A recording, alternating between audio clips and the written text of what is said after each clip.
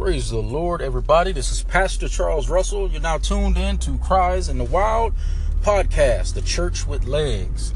Quick thought today.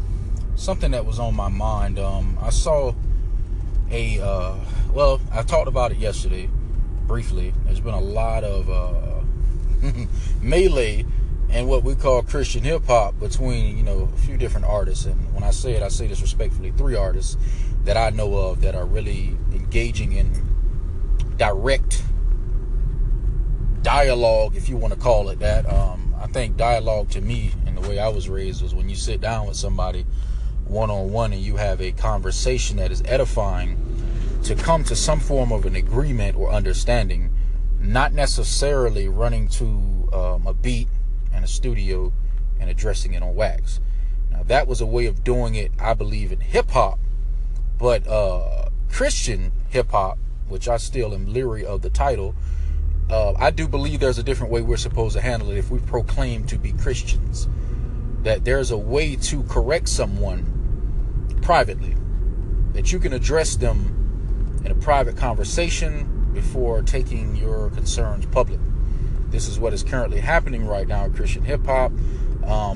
Before, it used to be very subliminal and vague, and now it's becoming direct, where rappers are actually calling other rappers' names out. Now, to me, I think one of the great issues about some of the conflict we see in Christian hip-hop is that people have, whether they've done it subconsciously or consciously, erected and elevated what we call Christian hip-hop to a godlike level. And what I mean by that is Christian hip-hop in many shapes and form has become God to some people, to the point where they hold and esteem these artists up to such a high level that when there's any confusion or any weaknesses exposed in these Christian artists, that automatically it's just like everybody's up in arms. This is what I want to say, and this is from experience of being a Christian rapper coming from a secular rap background. When I first started doing Christian hip-hop, Christian rapper, whatever you want to call it, I wasn't groomed.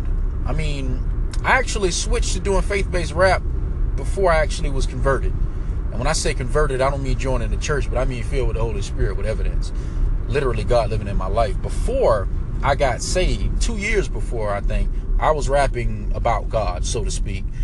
And I listened to some of that old music, and I can empathize with, what I was saying or what I was trying to convey, but I lacked wisdom and understanding. I could only speak so much on a topic that I wasn't living fully. So I know that is a truth for many Christian artists, that a lot of them aren't connected with a local church. A lot of them don't have someone that they're under for mentoring. A lot of them have not submitted to a pastor or an elder. A lot of them are not connected with a fruitful church. A lot of them aren't even as seasoned as they should be in their doctrine. And that's why you hear the music you hear. I'm not saying that about every Christian artist. I'm sure there's some Christian artists out there that's sharp on their doctrine. And I actually involved in ministry outside of the booth. But this is my thing. A lot of them aren't. Therefore, you can only expect their art form to portray their lifestyle. Now, I think what needs to happen is there needs to be more pastors and elders in the church, in a loving way, reaching out to some of these artists or ministers, what you want to call them, that are less groomed and less mature in the word, and extending a hand to expound more thoroughly the gospel of Jesus Christ and the doctrine, to equip them with more as they go out and evangelize through music. I think that's one of the great issues. Christian hip-hop is not like an idol. I heard the voice there said, I'm going to give credit where credit is due, and I kind of agree. Christian hip-hop has become borderline an idol. It's like, it's on the line, on the cusp, if not already is. But I think we need to have more dialogue about people's intentions. Like what's your intent? Are you ministering when the microphone is off? Are you discipling people? Are you invested in your doctrine? Are you really living in totality for Christ? Or are you still on the fence? Are you really saved, and I mean filled with the Holy Spirit, with fruits in your life that bear witness to your salvation? Or are you just rapping God-themed music? I think that's the biggest difference. So I'm going to talk a little more on this, and if you have any feedback, chime in. There's no right or wrong answer. If you have an opinion, share it. God bless you. We'll be right back shortly.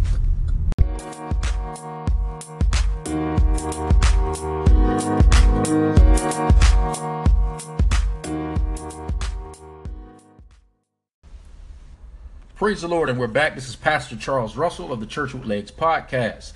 As you see, the title is Christian Hip Hop God? I know the answer to that question is really rhetorical, but it's to project thought on this particular subject. Have people elevated Christian hip hop to God? All right, Moses was not allowed to go in the promised land because he struck the rock at Horeb twice on the second time rather than speaking to the rock. The first time God commanded him to take the staff and smite the rock, and water would proceed forth to give drink to Israel, who was murmuring against God in the wilderness because they were thirsty. The second time he told him not to strike it, but to speak to it. Now we know that the staff had been used in many miracles. He turned it into a snake. He split the Red Sea. Many other miracles were done with the staff. A lot of people would ask, why because of that small bit of disobedience and that one error did God not allow Moses to literally physically go into the promised land, but only see it from afar off and allow Joshua to continue where he left off? Well, this is something that God has given to me as a revelation, and I want you to dig and do your own research and praying to seek godly counsel on this. But the staff had been elevated beyond what it was supposed to be. The staff was an instrument for God. It was no power in the staff, but power in the faith in God. God used the staff to empower Moses' faith, but the staff never had power. It was God operating within that for it to have power, not the staff. What happened is because it worked the first time when he struck it, and it worked for all these other miracles, he put faith in that staff. And the second time when God told him to speak to the rock, not smite it, but speak to the rock, the people pressed him so greatly that he became so irritated that he put more effectiveness, or better yet, more reliability into the staff rather than God's command. He didn't need that staff anymore. God told him to speak, but he didn't. He did what worked the last time, and he made the staff successfully into an idol. This is the same thing that a lot of people have done with Christian hip hop, which is supposed to be an instrument, in my view, an instrument, if you use it for ministry, to propel the word of God, to encourage, uplift, edify, and even teach in some methods. But if you put so much importance and significance into the vessel that you forget about the contents within the vessel, you've successfully elevated the instrument into a god or an idol. You put more faith in the container than the contents of the container. If I held up a gallon of water and I said, if I take this water out and I pour it into another vessel, does it change the substance of the actual content? Just from a container into maybe a flask or maybe a bigger cup, does it really change the contents? No, it just changes the vessel that it's in. So if I said, what's more important, the contents, which is the water, or the container? The container without the water has no substance. The container without the water holds no purpose. It is the water that gives the container purpose. So therefore, logically, the water is way more important than the container that it's placed in.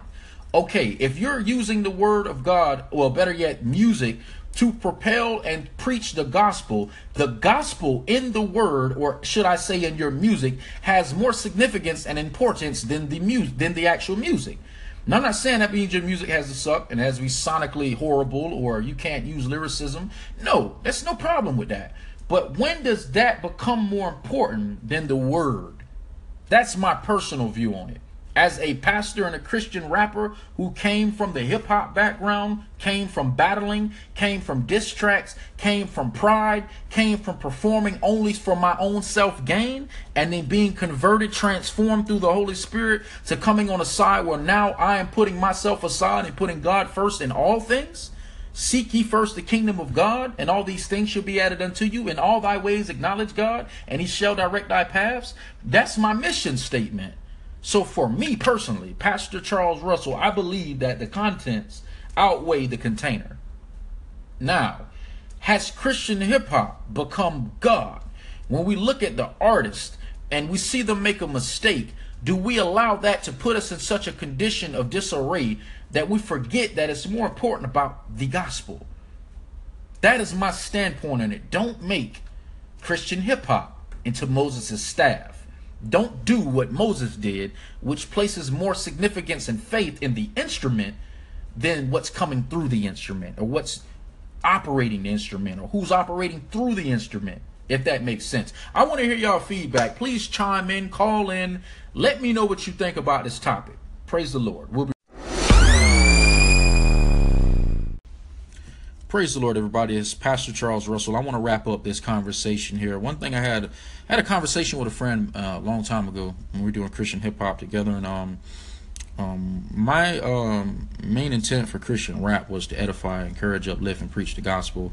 I wanted nothing more from it. That was just a mere vessel or instrument for me to send forth the word of God through. And he had different beliefs, and I told him about Moses and Moses' staff. And one thing I noticed was that Moses' staff had successfully become an idol, and it's because Moses put more trust in the staff and its efficacy than God when he struck the rock the second time rather than speaking to it, and that's why he wasn't able to go into the promised land.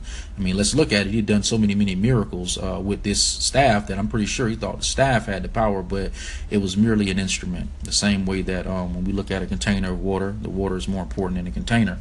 It's not to say that you can't be a talented Christian hip hop rapper, and you can't have skill sets and the way you line your bars up and the beat and all of that. But I feel like at the end of the day, what has priority? I'm a Matthew 6:33 person. I truly believe that in God is all things that you need. Matthew 6, the context of the things that he said that he'd be adding is shelter, food, life, looking after your basic necessities. These are things that God knows you have need of, and when you seek him first, and those things come automatically. I look at it like if you needed 3 different items, let's say oil for your car, clothing, and groceries. You have 2 choices. You can go to 3 different places. You can go to AutoZone, you can go to a Publix, and you can go to the mall, or you can go to Walmart and get all 3 of those things. Don't want to compare God to Walmart, but just for a simple analogy, I believe that in God is all things that you truly need, and that if you seek God first, everything you do will flourish as God sees fit. But the moment that you go outside of God and base off your own resources and try to attain these things, then you miss out on the most important thing, which is God, the kingdom. I feel like Abraham did that when famine came through Canaan, and he ran off to Egypt because in his mind that was a good idea. But as we see, it wasn't. That was not where God had wanted him to go. He wanted him to stay in Canaan and persevere through the famine. God will keep you in the famine, and I mean keeping you. He'll allow you to survive through it. But Abraham moved spontaneously and impulsively to run to Egypt, and that didn't turn out too well for him, and he had to come right back to Canaan. I just believe that my steps are ordered by God. I feel like Christian hip hop to me is not something I'm going to argue over or gripe over. It's not God. It's not the church or the body of Christ. The body of Christ is the body of Christ. That's it. There's no Christian hip hop factor or component in the body of Christ. I believe that there are people in the body of Christ who use Christian hip hop as a viable form of ministry, and I agree. But I pledge no allegiance to Christian hip hop or music, period. I really am leery of a lot of those titles anyways, because I know what hip hop represents. When you attach Christian to it, it's kind of, I don't know. I just feel like at the end of the day, I use rap or spoken word over beats, whatever you want to call it, to administer or minister the gospel, and I keep it simple as that. So these are just my thoughts, and not to say that I'm explicitly right or wrong. It's just to kind of create some dialogue rather than getting on the track and rapping about it, having some face-to-face one-on-one dialogue, and putting this out to the body of Christ to see what y'all think. So feel free to call in and share your thoughts. I love you all. God bless you. Peace.